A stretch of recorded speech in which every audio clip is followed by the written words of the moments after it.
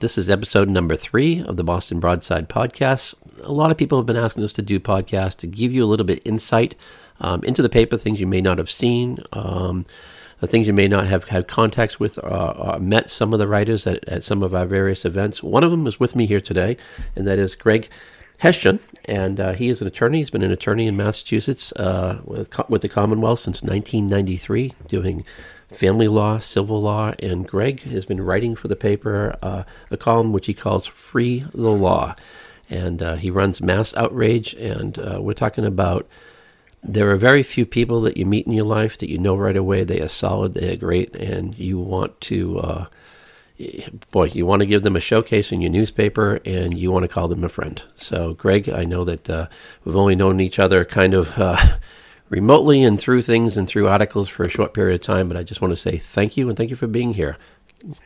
Glad to be able to be here. Thank you.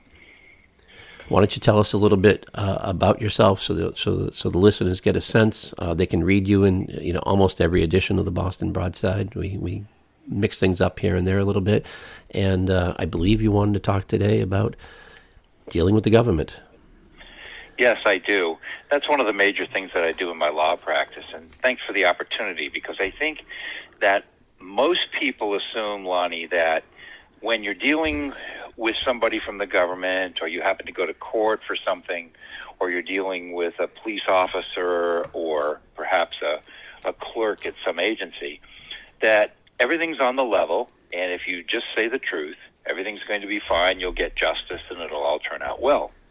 Now, that might have been true a few decades ago, but it's not anymore. And we need a new instruction book. We really do, because people are having their freedom taken away, their money taken away, and their kids taken away because they haven't learned how to deal with the new government that we now have. And I run into this all the time, and it's the biggest thing that I have to deal with in my practice, is people having all of these things taken from them and then trying to help them get them back because they did not know. And here's what they typically would say, Lonnie. They will say, well, I have nothing to hide. I'll just tell them everything. And that is the worst thing you can do in a government that is so big and so powerful and so against people who believe in the Constitution and the way it was. It's my belief now that the Constitution is pretty much a dead letter. They don't follow it. They don't believe in it. They have this pretense or facade of it, and they'll quote it from time to time. But by and large, we're in a really different situation now than we might have been a number of decades ago. And it's not on the level anymore, and our rights are not being appropriately protected by the state or the federal constitutions anymore. So we have to learn a new way. So maybe some of the things I share today will help people and get them prepared, I guess you could say. So when they're dealing with their next government bureaucrat, police officer, DCF person, or whatever, they'll have a lot better, a lot more preparation, I guess you could say, on how to handle that. Give us a couple horror stories. I'm sure it's very easy. We've had some in the paper of something that somebody thought would be so simple to do and respond, but they did the wrong thing. Well, sure. For example, if you're dealing with, one of my favorite, it's not favorite, but one of the things that I find so many people have had problems with is the Department of Children and Families in the Commonwealth. And it's a major, major problem. That department has 5,000 employees. They have at any one time in the Commonwealth something like 10,000 children in custody at any one time in the Commonwealth, and nationwide close to 500,000 children at any one time in all the states. So it is a very big thing. And if you look at all the statistics, it's very likely that a large percentage of people that are listening to this today have had to deal with DCF at some level. And I think if you really work it out over 10 years, probably something like half the people have had some dealings with DCF. That's a lot. We refer to it as DCF as, instead of Department of Children and Families, destroying children and families.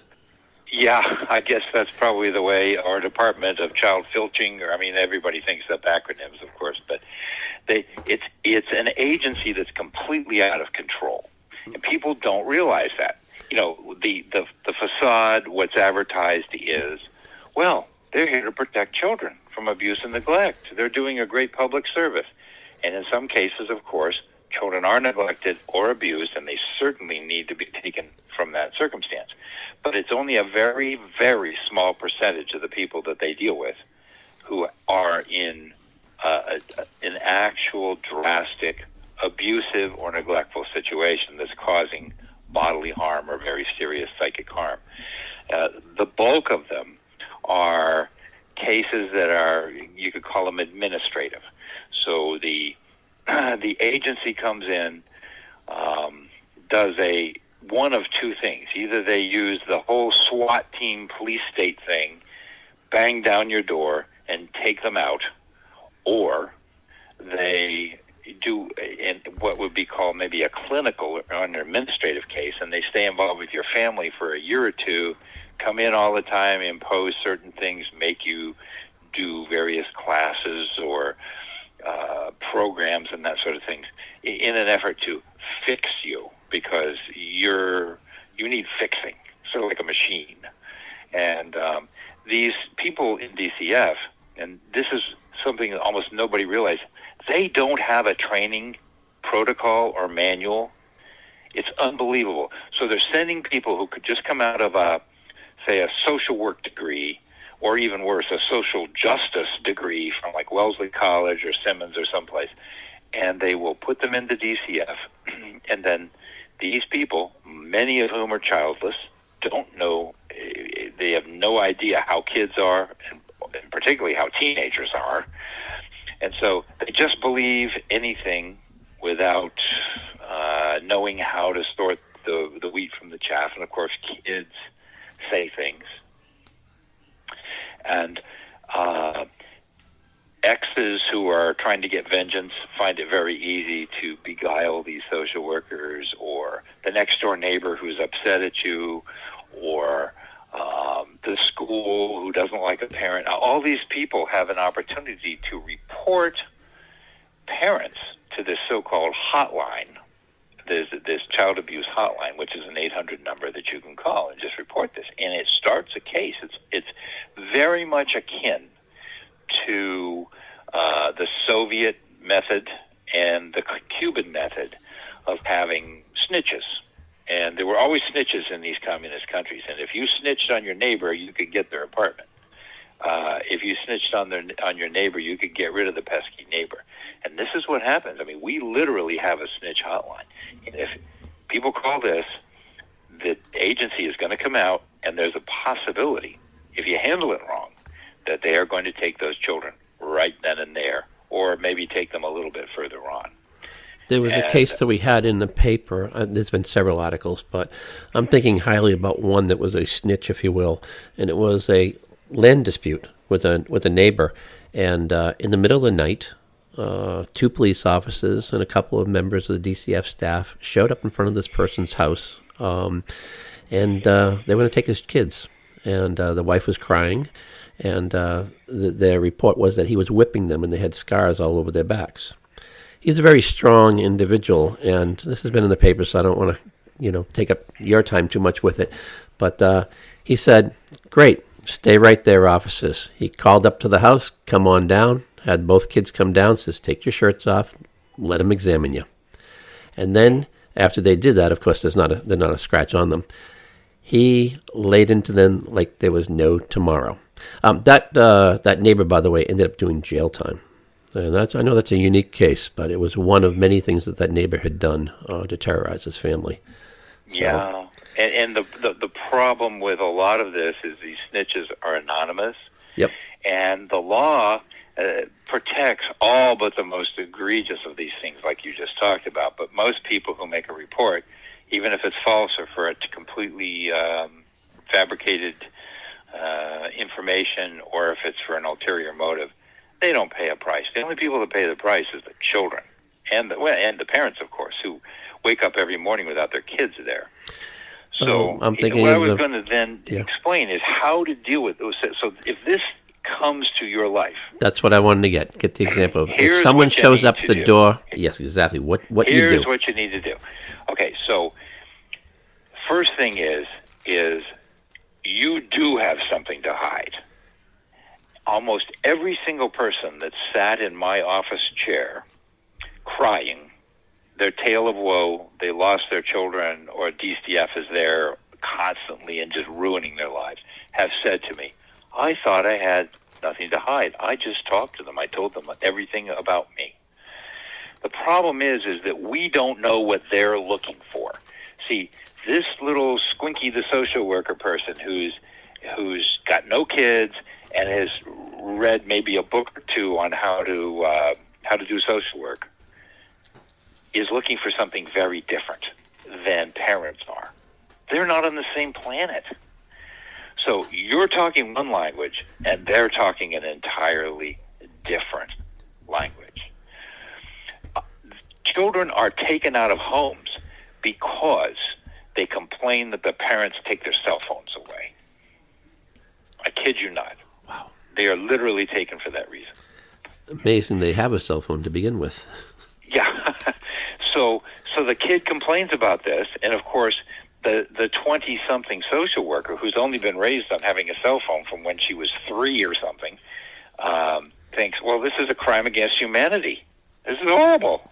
Whereas, anybody who's got a mind and understands parental discipline and parental rights would say, well, okay, the parent is trying to discipline the child by using the cell phone, taking the cell phone privileges away.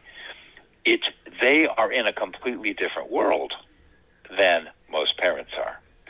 So the parents are trying to deal with kids that may be discipline problems, and particularly when they become teenagers. The social workers go into their schools, tell them that if you don't like something the parent's doing, you give us a call at the hotline and we'll see to that. So the kids actually know in some cases all they have to do is make an allegation of abuse or neglect against the parent, and they can get out of the house in many cases and go to a foster home and see the boyfriend that the parents wouldn't let them see, or go to, be able to use the media that the parents wouldn't let them use, this kind of a thing. The DCF is allied with the state against parents, and very few social workers understand that parents need an assistance in helping to discipline and bring structure to their homes, not the other way around. Now, so when dealing with these kinds of people, you have to recognize where they're coming from. So you don't say much. So what you do is when the little social worker comes along, you put out the water and the cookies or something, and be very, very nice, and don't tell them anything. You don't tell them how your home operates.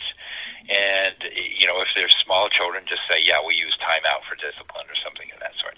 But most of the things that people tell them, they may say, well, yeah, I had a drug problem a few years ago, and it was really bad, and I had all this trouble. And, yeah, my husband was really mean to me, and he yelled at me. And things that this may seem innocuous, but they say these things because the social workers draw them out and try to get somebody to make these sorts of admissions. And pretty soon, the paper, all these things show up on a report somewhere. And pretty soon this is looking like abuse and neglect and all kinds of horrible things. And now DCF's involved in your life for the next decade. And that is not what you want. Just be quiet. Don't talk to these people. Just say, nice day we're having, isn't it? And that's about it. Okay. You don't give them your life. Don't talk about your life. Don't talk about, oh yeah, when I was a kid, yeah, my parents were awful. Yeah, they were alcoholics or this. Don't tell them about your past. Don't tell them about your struggles with addiction. Don't tell them about your struggles with the children's discipline. Don't tell them about the fact that the kid got sent home from school because he was being bad at school or something. All this stuff is going to just completely come back against you. I mean, the basic concept is this. Shut up. People don't realize this. Just shut up. Don't say anything. They want to they want to be defensive, and come across well to the social worker. So they just spill all the beans. So that's one type of place. Well, that's what I was going to say. People's natural inclination is somebody's in there, you want to talk to them. In fact, I'm sure there are some parents who have actually called DCF thinking they're going to get assistance and help. It's like, yes. Talk and about, if you have a child that's acting up, which many people do, call DCF. They'll give me some help. Well, here's the help you will get. Two Susie the social worker types will come to your home, and they'll note that, well, we have, there's dishes in the sink here. This house is disheveled. And look, the dog just did a poop on the rug here. Man, what's going on here? This place is a hellhole. We got to take your... you see what I'm saying. It's just... you can't do this. You don't ask the government for help. Ever. That needs to be job one. Never ask the government for help. Now, and this applies if having to deal with a police officer. Now, the place you deal with police officers is sometimes in speeding tickets or that sort of stuff. A lot of people don't even know how to handle that properly. They get upset at their officer. They say something smart alecky about donuts or whatever. Oh, come on. You can't do that. When dealing with somebody from the government, you have to be respectful and quiet. So you say, yes, officer, what's the concern? What's the problem? I didn't realize that I was doing that. I'm so sorry. Or, I'm from 3 towns over. I didn't know that there was a speed limit right here. This isn't an area I normally go into. Just don't say much. Just don't say much. And this is the same thing with almost all bureaucrats. As we have more and more agencies, you're going to see people from. Here's a perfect horror story from the Department of Environmental Protection. Same exact thing. This poor elderly woman. She wants to get a new boiler in her house, and with a lot of people, just like the old one, have this white asbestos on it. A lot of people have that. And from the Department of Environmental Protection, asbestos is like nuclear waste, even though it isn't. But they say it is. So she gets a couple estimates. She decides not to go with the first guy. She hires the second guy. The second guy shows her the license numbers that he's a licensed asbestos removal contractor and a plumber. He was neither, as it turns out. Wow. Well, people, how would you supposed to know? It's on his stationery, gives a license number and everything else. Oh, yeah, we'll take care of this. So the first contractor calls back and says, what's going on? And she tells him and tells the name of this other guy. Well, the first guy knows that the other guy isn't licensed. Just a fluke. Just a complete fluke. So you know what he does? He rats her out to the Department of Environmental Protection because he's ticked off that he didn't get the job. So now they do a complete investigation, and instead of getting the fake plumber asbestos removal guy, they're coming against this poor elderly homeowner who didn't do anything wrong at all. And they do this massive investigation. She's got to get an attorney. They have hearings. And nothing happened, by the way. The guy just simply took the boiler out and the asbestos. We don't even know where it is. No. But now, this has been going on for 2 years. This poor woman, 2 years of hearings and problems and issues over some guy that just simply misstated his license. So these sort of things, you have to learn how to deal with the government in a very different way than we're used to dealing with, because they're not playing nice anymore. I want to give a quick example, because you mentioned police officers, and I am related to many, actually, and some retired and some active, local and state, and actually in Texas Trooper, too. They gave me the advice, which says, if you're asked, just say, I don't know, a few things. For example, if they ask you, you coming out of the grocery store, what'd you buy? Cheeks, I don't know, I bought a few things. Because if you go and say to them, and they're obviously engaging with you for a reason, you've been identified as a suspect for something, maybe there was a robbery next door and you fit the profile, and you say to them right there and then, I got eggs and milk and cereal, and Right. okay, and they take down your information. 6 months later, you're in court, and the prosecutor goes to you and said, okay, so when you spoke to the police officer, it says here, according to the police officer's report, that you said you bought milk, eggs, and cereal. We went back through the register receipt and through the video of the event there, and we see that you also bought a pack of gum at the counter and a magazine. You didn't tell the police officer that.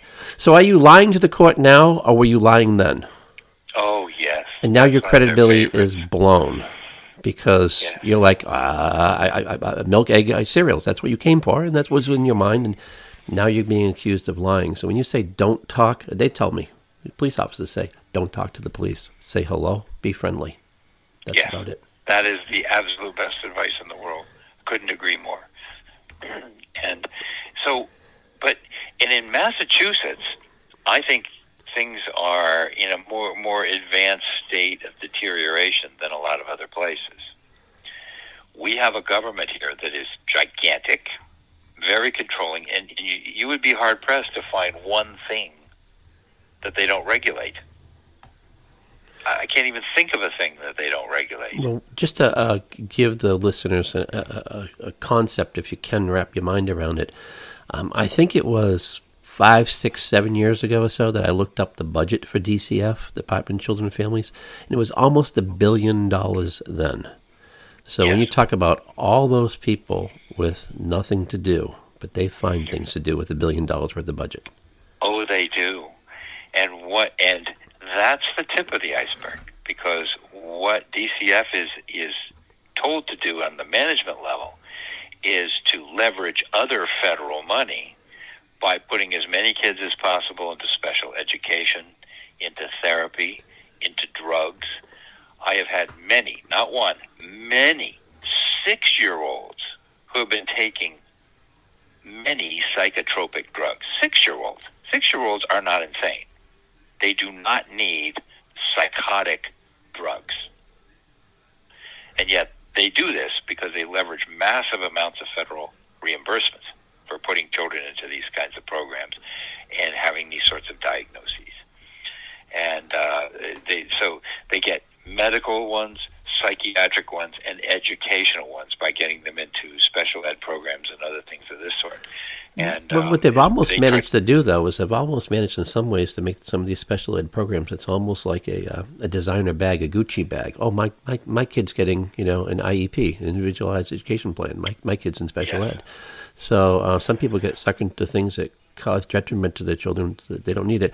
A good example when you talk about drugs. So just about that age and just about, I forget how many years ago, a couple of decades ago, I'm exaggerating, maybe 10 years or so ago, someone I know gets a call from the school, has to go in, both parents and stuff like that, and I won't use his real name. I'll say little Johnny wasn't behaving well, and so they want to put him on prescription medication.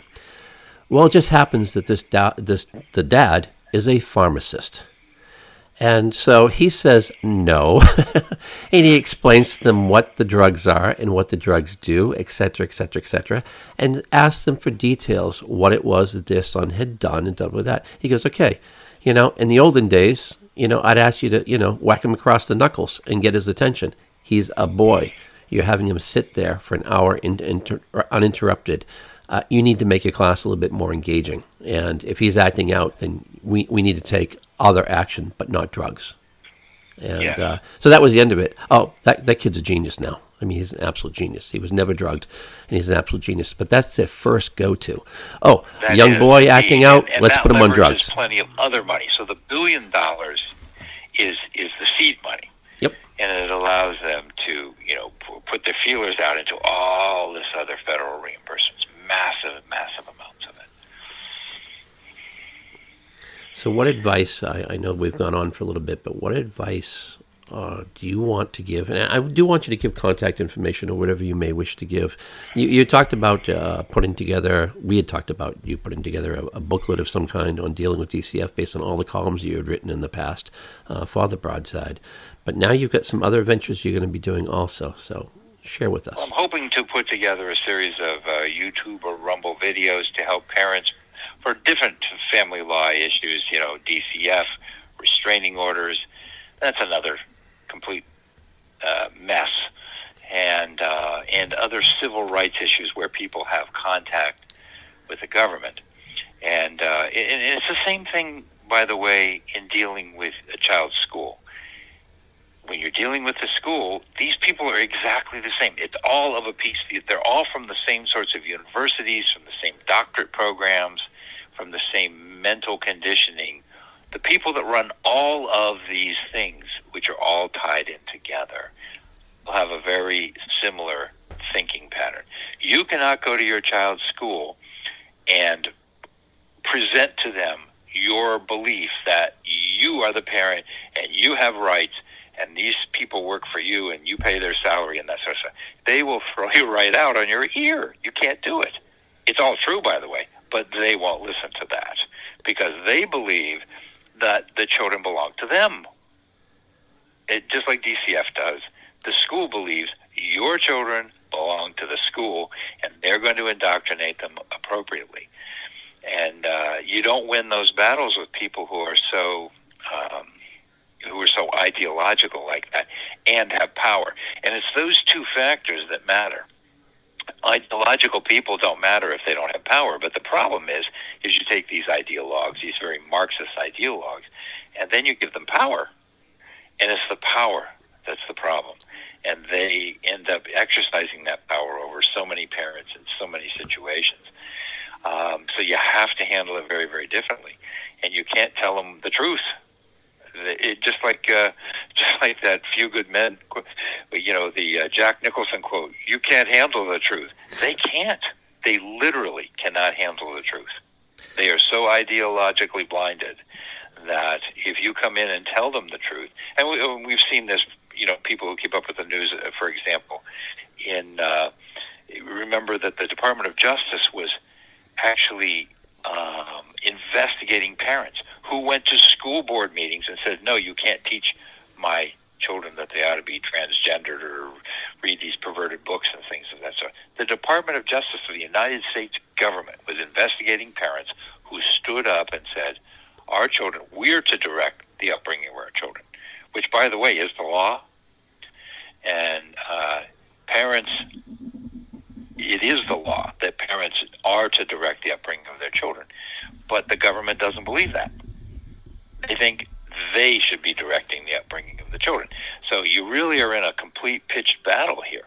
And you got to handle it very wisely, because if you say the truth to them, they're just, it's not going to work unless it's just a traditionalist there. And there's a few peppered here and there, obviously. I don't mean that every single person's that way. But you find me a school superintendent who doesn't think that way, I would be very surprised, because they all went to the same graduate schools. They all learned the same Marxist ideology. And naturally it just filters right down throughout the entire school system. And it really puts parents in a terrible place.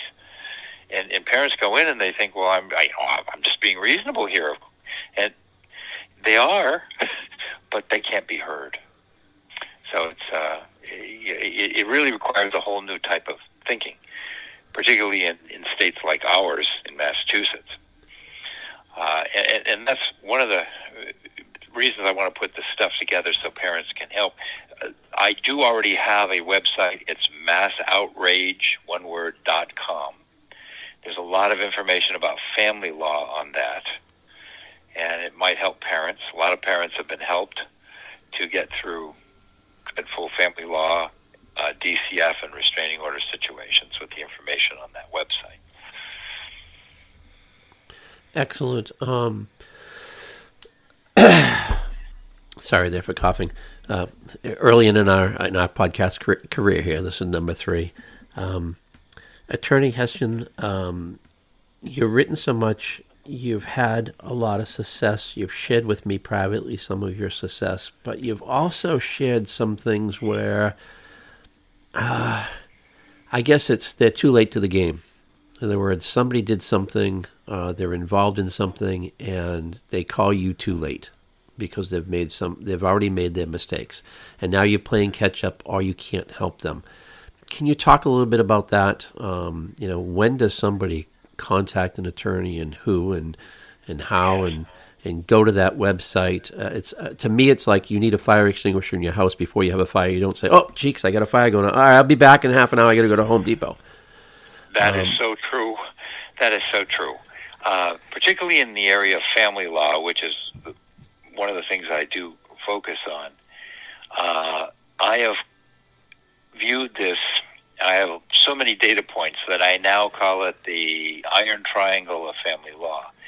And typically what happens in a family law situation where, like you say, it's gone too far, say, for example, somebody decides they want to get rid of the spouse or the boyfriend.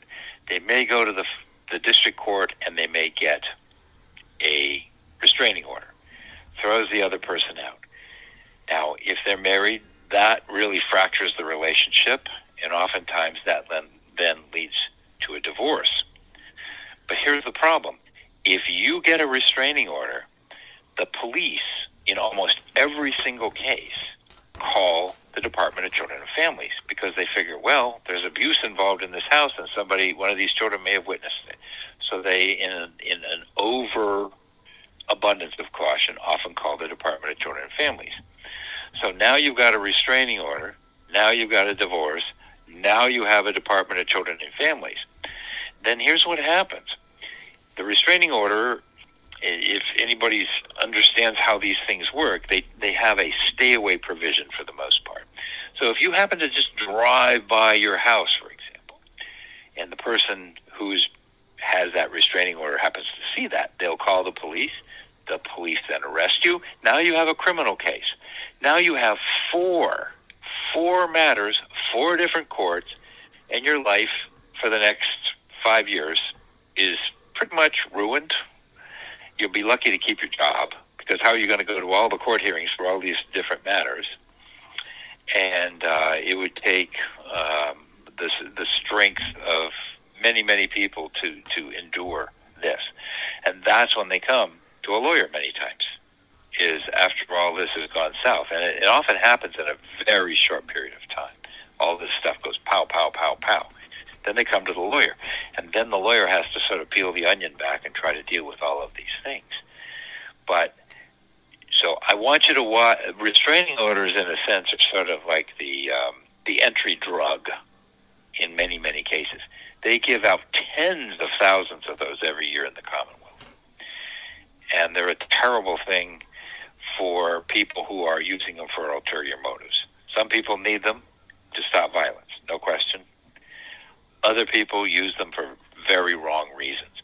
And they oftentimes have an incredibly bad effect of getting all these other, sort of triggering all this other stuff to happen. And people don't realize it is going to happen. And they start this death spiral to their family that they didn't understand was going to happen and that they can't control.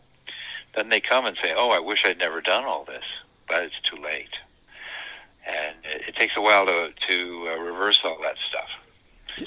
So don't do that. If they go to massoutrage.com, will they get this learning? Will they get this education? Oh, for goodness sake, yes, ahead of time. You'll see it all in living color, lots of anecdotes, lots of stories, lots of how-tos. And you'll get it ahead of time so you don't get caught in that iron triangle of family law. But if it's already happened to you, you're going to get a how-to in a very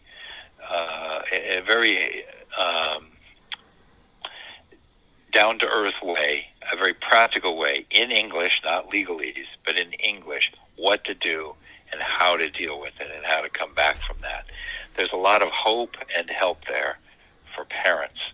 And so, that's a resource there. I've just had that up there for many, many years, just to be a help to parents. I don't. It's not my quote law website or anything. It's just something I felt was necessary to do because lawyers won't explain this stuff to people, and it's such a mystery to everybody how everything gets so messed up so fast, and then what can be done about it, because the system is ferocious on these things, and they really put their foot down, and it causes so much pain and suffering. Before we sign off, I think it's kind of fair. I don't want to put you in this position where you practice before the law, before the bar, but I've been in probably an inordinate number of courthouses in the Commonwealth covering stories and witnessing family destruction or family cases. And the one thing that I've seen almost universally is that things are decided before they get to the court.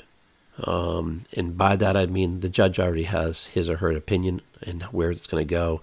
And sometimes it takes a really inordinate amount of actual evidence to change things. I'm thinking of one case where, thank God, one of the parties hired a private detective who had surveyed all the neighbors and got an eyewitness. And that saved that person from all kinds of problems that were alleged by that person's spouse. I'm trying to keep it vague here. I guess what I'm trying to say is the courts in Massachusetts full of a lot of people that you described that are also in DCF. These are not your friends. These are often politically appointees, and many of them come from certain ideological backgrounds and just a whole different way of thinking and living. And it's not like I'm going to go to court and be judged by my peers. I'm going to go to court and be judged by some judge that doesn't like me because I am, and then fill in the blank, whatever it may happen to be. You want to just touch briefly before have you had anything? I do believe that's correct in some cases. There are judges I've appeared before who I have immense respect for. They have wisdom and they make good decisions. And then other ones, not so much, and it's not consistent. Hey, don't get me wrong. I grew up in my teenage years. My grandfather was a court clerk, and he had a wonderful judge that he served for, and we had several opportunities to go to court to, kind of witness, Grampy in action. It was his kind of a late retirement job, if you will, and he had a lot of fun doing it. And of course, he had some issues doing it too. Having to deal with some tough clients in courts. People don't know how to behave, it seems, in courthouses. But I just thought I'd mention it because when you had said early on that, And it occurs to me as we've spoken, there's probably one other aspect of this that the broadside has also covered a lot, and that's the elderly end of this thing. We have the DCF with the children, but we also more and more now are getting to government intrusion into elders and their care. And I think there's been so many articles in the broadside about misuse of elder law. I wanted to maybe, if you've got a moment, explain a little bit about that too. Would that be of help? Yeah, go for it. Okay. So unlike DCF, which is a state agency, the elder care system is a very strange patchwork. It's about 25 private nonprofit corporations, which are elder services corporations, which sort of do the same thing that DCF does, and they have legal mandates that gives them government powers, even though they're not government agencies. It's a very awkward situation where they have power, but even less accountability than DCF does because they're private corporations. So they too have snitch hotlines. They have rules. They can go in and investigate, and they have even less accountability, if that's possible, than the child care system does, or the child neglect and abuse system does. And their rules are vague, and they come in, and if they believe that an elder is not being cared for properly, they have the right to go make a petition to take the elder and put that elder judge's order to allow it. But nonetheless, it's a low standard. And so, as the baby boomers age and others age out, there's a much larger percentage of older people in the Commonwealth now. So more and more people are finding themselves in the grip of this system. And it is so susceptible to manipulation by children who want to just be vultures and get mom and dad's money, or friends who ingratiate themselves and want to be put in the will and then manipulate the maybe possibly beginning to be confused elder to change their will or do something. This is a very, very difficult system to administer, because how do you tell when somebody's doing that? How do you tell when there's an ulterior motive at work here rather than just a helpful child? So it's really a problem, and I think that the way the Commonwealth has chosen to deal with it is not being effective at all. It's resulted in a huge amount of unjust mistreatment of elders in their later years. It is. I can't really go into it all. Maybe we should really have a podcast about that whole thing, because it's such a big category of problems, and the Broadside's dealt with it, and over the whole time, basically, that you've been there. It's such a big pool that we could have an article. We could have 10 articles in every single edition. It's that. It's that egregious. It's really become such a terrible problem, and it's handled so badly. And the judges in the family court don't really deal with it all that well. And a lot of these cases, and people don't realize this. Let me just throw this in, because here is another hidden government barb. There are at all times on-call judges in all 8 regions of the Commonwealth. Every region. Now, keep in mind, if you have a court, it's only open less than 1/4 of the hours in an average day, and or in an average week, let's say, because if you have to call the weekends. So they are able to deal with restraining orders. These on-call judges, a restraining order that comes in 3 a.m., they wake up the judge, and they read something to them over the phone, and the judge issues the order. It's the same thing with an elder. They want an emergency elder care order. They call up the on-call judge while the courts are closed, oftentimes gives this order that's going to completely change this whole person's life without having more facts than just can be communicated on a phone call from an elder services worker. And it just changes everything. Takes the person into custody. And then what happens? Now the family has to spend the next couple of years trying to get the person back. Oh my goodness. People don't realize what's going on behind the scenes. So it'd be great to have an entire podcast to really deal with this. Actually, I'm thinking we should probably do several, actually. We could probably do several just on that topic alone. It really would. And you wanted to wrap this up, but I want to tell you a big, huge thank you, because I think that you're writing for the remnant, the people who have tried to stay true to the Constitution, to the laws, to tradition, to religion, which is mocked mercilessly in the Commonwealth now. Those people who are religious, who are keen on trying to maintain our rights, they have almost nowhere to go. And the Boston Broadside has stood unflinchingly for these things, and unashamedly, too, by the way. I appreciate that. Thank you. I owe you a huge debt of gratitude for standing against the tsunami of socialism that we have in this Commonwealth. Well, thank you. It's tough to take a compliment, but that's when we should print and share with our readers. I guess just close out and let folks know once again your name and where to contact you. Sure. I'm Greg Hession. I'm actually in the western part of the state. I'm in Hampden County in the little village of Thorndike in the town of Palmer. And if you find yourself needing information about family law, you can go to my website, which is massoutrage, one word, massoutrage.com. And you're going to be a huge amount of information that will be very practical and helpful